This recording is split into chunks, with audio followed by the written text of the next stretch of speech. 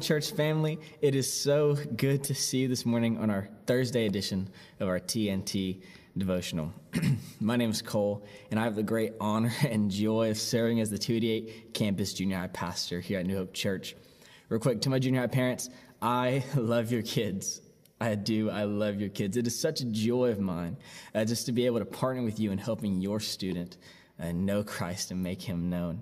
And they make it so much fun. They are a wild crew, but I would not trade them for the world. They're awesome. Parents, you are awesome.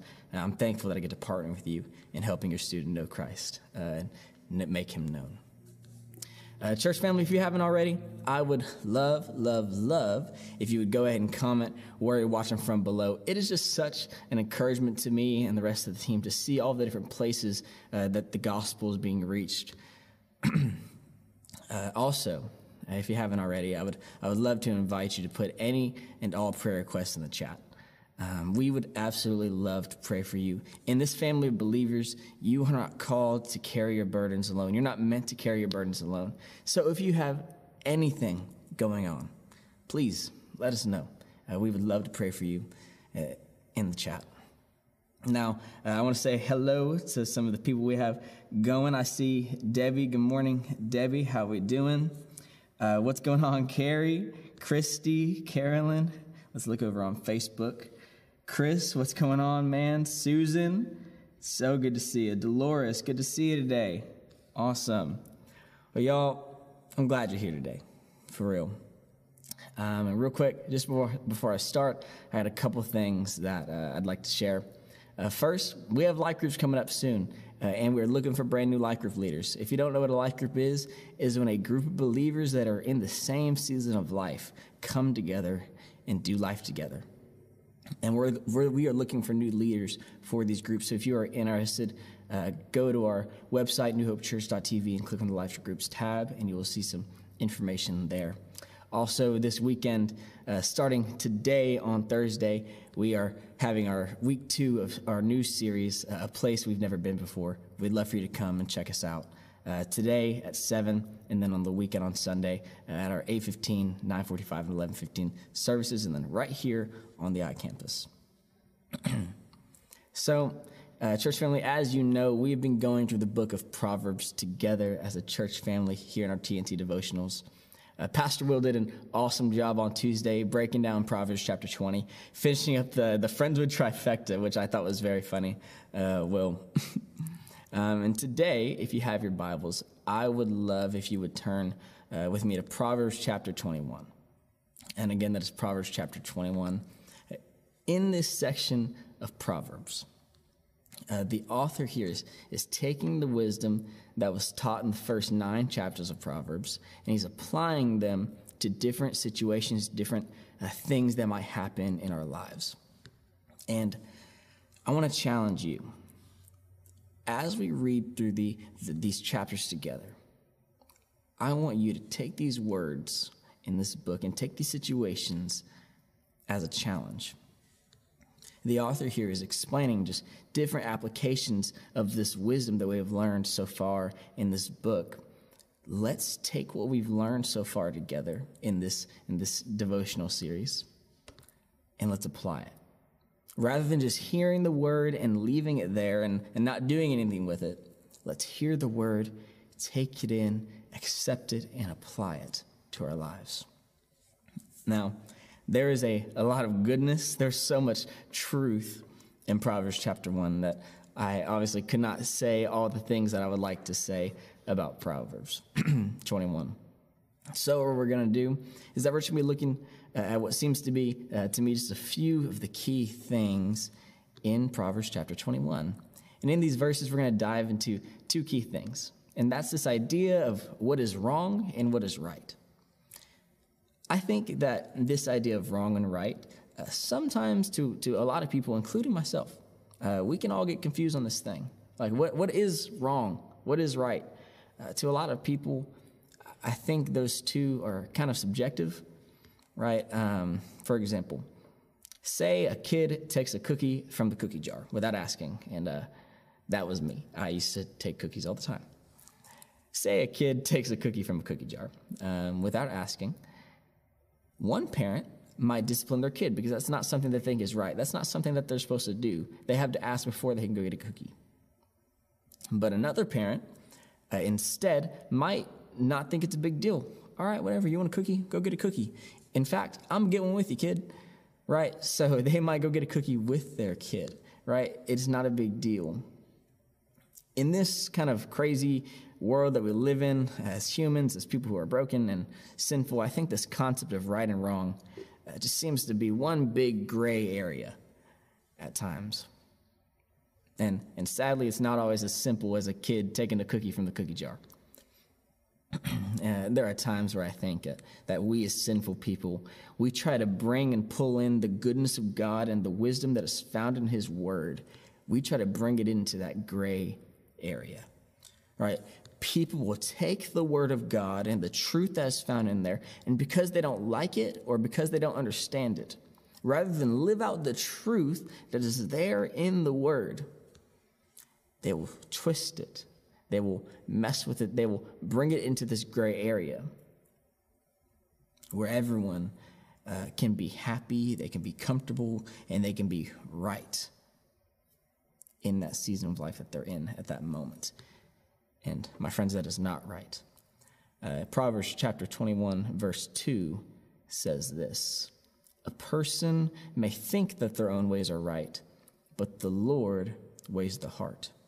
A person may think their own ways are right, but the Lord weighs the heart.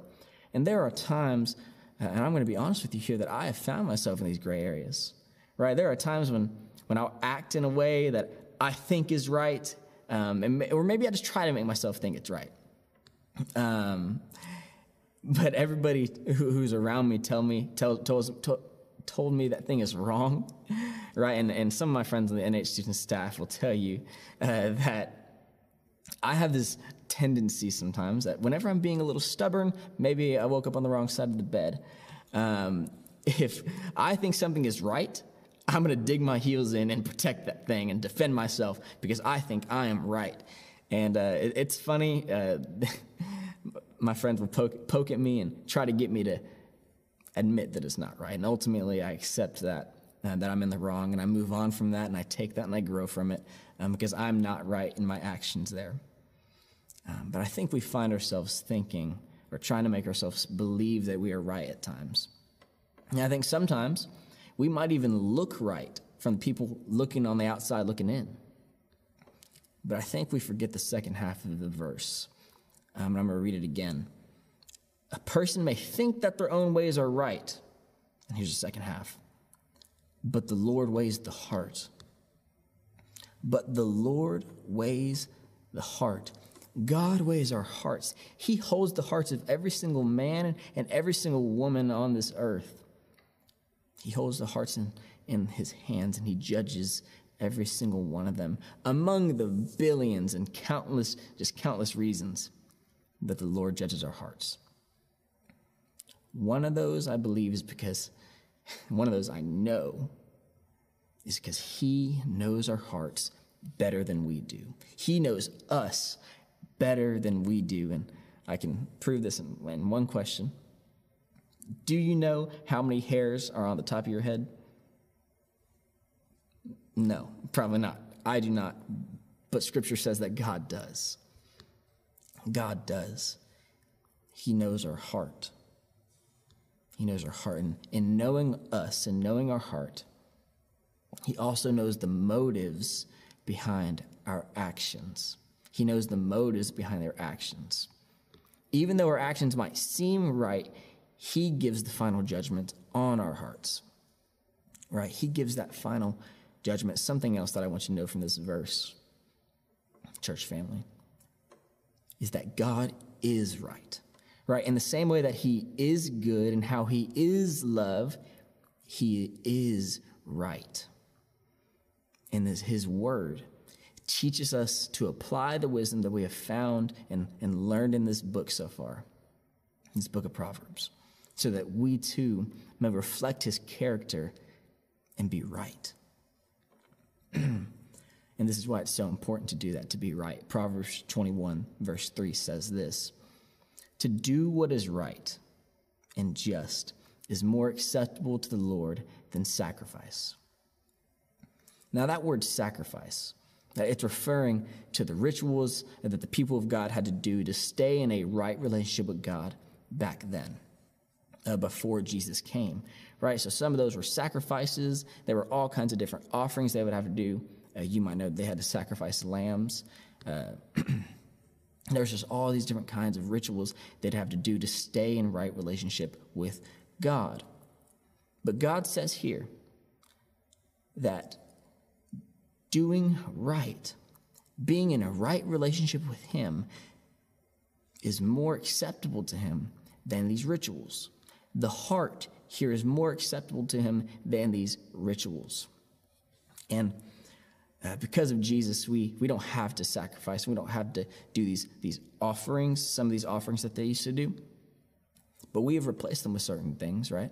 To be in a right relationship with God, some of the things that we do is we come to church, we pray to him, and we read our Bibles, right? And you can do those things. You can come to church, and you can pray, and you can read your Bibles, but I want to challenge you in this question.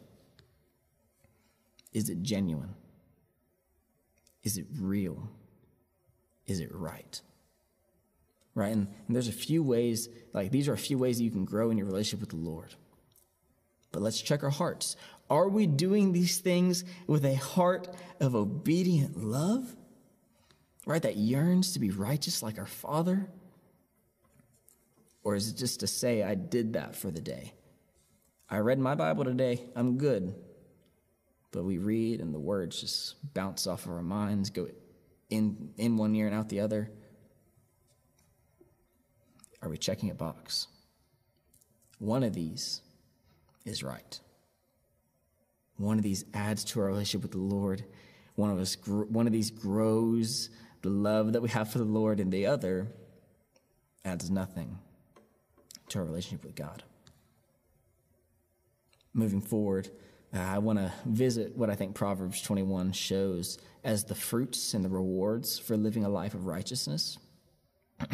One that is coming to God with obedient love, and one that is not. Starting with the latter, we're going to take a look at Proverbs 21, verses 16 through 17. And verse 16 says this: "Whoever strays from the path of prudence comes to rest in the company of the dead." Whoever strays from the path of prudence comes to rest in the company of the dead. Have you ever gotten lost before? Now, I asked that because if I was being honest, I am absolutely terrible at directions. I'm not lying when I tell you. Every single time I get in the car, I turn on my GPS. It doesn't matter if I think I know where I'm going. And sometimes, like I do, I can get somewhere without my GPS. But most of the times, you tell me to go somewhere that's probably without a 20-minute range, I'm clueless, and I will get us lost. I promise you. It's funny. Pastor Carl noticed this. He noticed how bad I am with directions, and whenever he rides with me, what he'll do is, it's so funny. He'll take this piece of paper, and draw all the different roads of Houston and stuff like that, and it's like it's confusing, right? Because I have no idea what these roads are. And he'll pop quiz me on these things. All right, Cole, what road goes to X? What road goes to Y? One of his favorite questions to ask is, Cole, what road takes you to Corpus Christi? And I think, if I remember correctly, that is 35. Carl, let me know in the chat if I'm right. But, man, it's so easy to get lost. One of the last times that I drove Carl around, we were on our way back from a softball game, and I was taking him home, and I missed the turn to his house. He was like, Cole, weren't you supposed to turn there? And I was like, no, we can take the road up here, we can turn left, and I'll get you home faster than I would on that turn.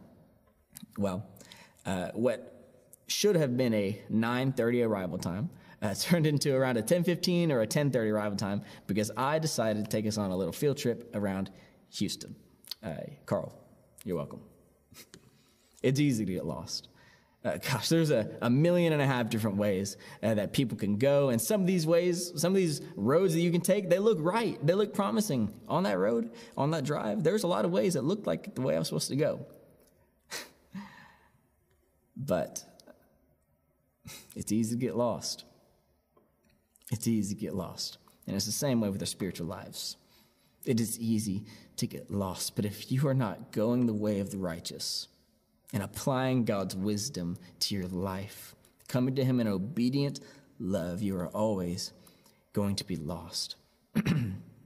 The word here for strays in verse 16 it refers to someone who is a wanderer, who's wandering around. And this is someone who's gone off the path of righteousness. This is someone who is lost. And this person who is lost and moved away from the path of righteousness, it's someone who's tired. It's someone who is tired, and they're searching for a place to rest their head. Right? They're searching for a place to rest, but it says that the only place they are going to rest is with the dead. And I think this shows us that the reward for someone who strays away from the path of righteousness is complete restlessness for their life. It is complete restlessness for their life. And moving on to verse 17. It says that whoever loves pleasure will become poor, and whoever loves wine and oil will never be rich. We love to feel good. We'll take those roads, like we'll hop off the path of righteousness just so we can feel good. And oftentimes, we don't care how much it costs, right? Whatever we can do to feel good, we will make it happen, no matter what it is. If it feels good, we are going to do whatever we can to get it. Now, I think the Lord here in verse 17 shows us that those who live for that pleasure, right? And pleasure is not a bad thing. But those who live for pleasure, whose only desire is to feel good, will be poor. And I'm not talking about poor in a monetary or worldly way. I'm not talking about that. When it says poor, I believe it means that they are going to be in lack of the thing that they desire. They are going to be lack in the thing that they desire. Right? The reward for those who live a life that is not chasing righteousness is one that is going to be left feeling empty and unfulfilled. These two rewards for one who is off the path of righteousness is hard. For a person who's living their life searching for fulfillment in a way that isn't godly, one that is not right, there's only going to be pain. It's only going to be pain. We've all felt pain before. It's not fun. We've all felt that lack of that thing that we desire most. We know that it brings trouble. That's all that is in store for those who chase a life of pleasure. Moving forward, let's look at some of the rewards for someone who's living a life that is righteous, one who is living a life of obedient love to the Father. Let's take a look at the good stuff. Proverbs 21, verse 20. It says this. It says, "The wise store up choice food and olive oil, but the fools gulp theirs down." Now, what this is not saying is that those who are wise and follow the ways of God, living righteously, it's not saying that they're always going to have good things given to them. That's not what it's saying. Right, and reading this in comparison to verse 17, we see that one is a man who is living for pleasures, right? They're living for pleasure, they're living for what feels good, and they're consuming all that he has. But one man who is wise, who is righteous, living out of an obedient love for God, one is being prudent. He's thinking about the future, and he's storing things up so that he may not be in want of material things. And what I think is beautiful about this is that when you are living a life of righteousness, right, living a life that is right, chasing the things of God, you're going to have all that you need.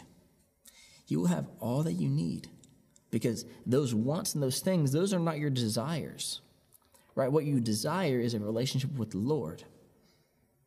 It is a relationship with the Lord. It puts you in a position, I think, to to love your neighbor better. Right? Out of the abundance that you now have with this new desire of relationship with the Lord rather than stuff, you could give to your neighbor who might be in need. But the fool who consumes and chases pleasure, they're never going to have this opportunity. They're never going to have this opportunity to bless someone else because they consume and satisfy their stomach. They satisfy their own desires. Verse 21.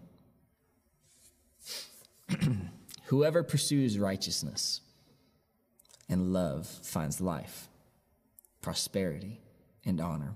Whoever pursues righteousness and love finds life, prosperity, and honor. Now, how beautiful is that? How good is that reward? If someone is actively pursuing righteousness, which means that every day you're coming to the Lord, again, out of an obedient love to learn from him, to look more like him, and to receive the love that he has to offer, and then later to give the love that he has to offer. That person who is pursuing righteousness, which is the character of God, will find life, will find prosperity and honor. Now, I want to clear something up here. When the scripture says prosperity, it's not talking about prosperity in terms of the world, right? Because, excuse me, we already, right? If you are wise and if you are living a life of righteousness, you don't have that want. You don't have a want for earthly things, right? Money and earthly things, they're fine, they're good, but they're not the end-all, be-all. You are going to be provided all that you need. The prosperity that this is talking about is one that is much more sweet, one that is much more true. I think the author here is speaking of the prosperity of the Spirit, right? And putting it simply, if you pursue righteousness, one is going to find righteousness. If you pursue righteousness, you are going to find righteousness. In the things of God that are found in righteousness, right? His characteristics, his love, his goodness, his holiness, his mercy and his grace, and among endless other things.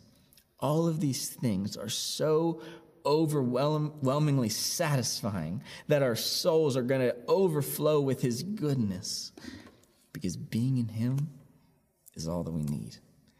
Being with God in relationship with him, it is all that we need. I've got one more here for you, and it's in verse 22.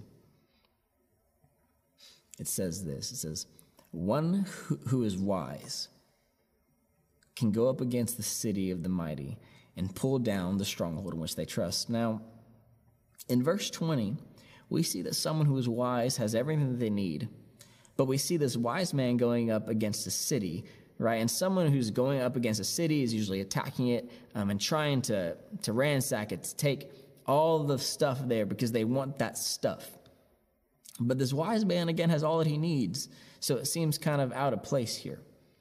And I think the meaning for this proverb in specific is better taken metaphorically. All right, we see this wise man who is secure and has all that he needs. He is prosperous through wisdom and righteousness, through his relationship with God.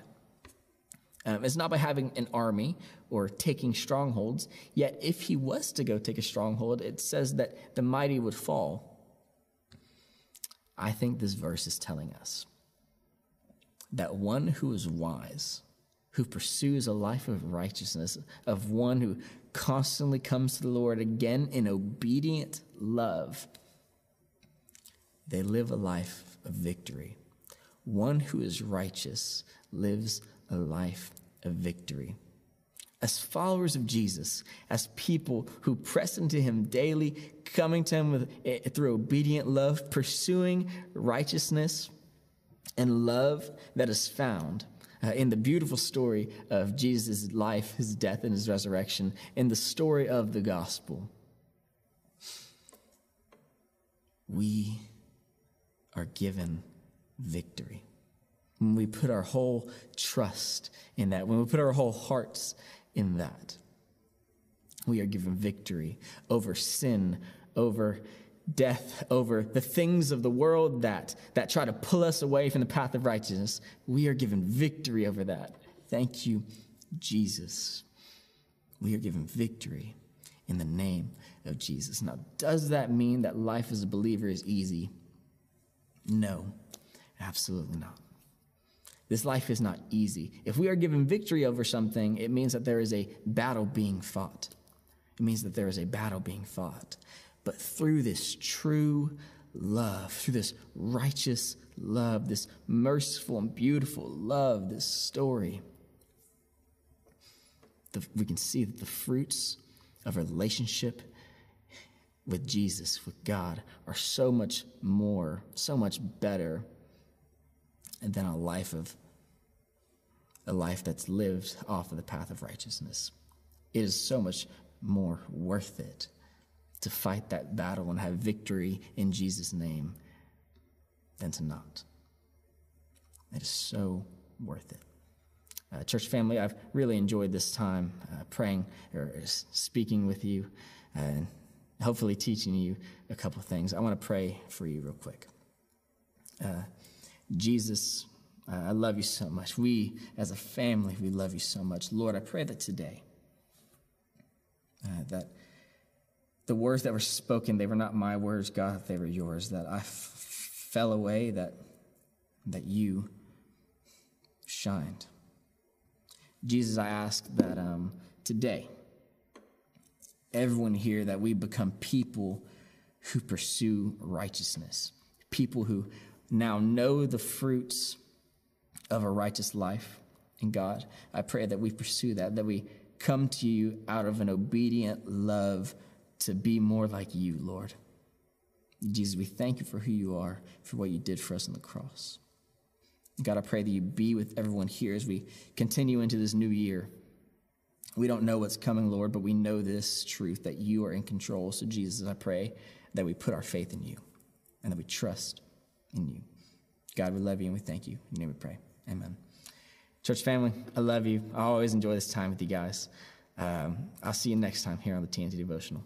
See ya.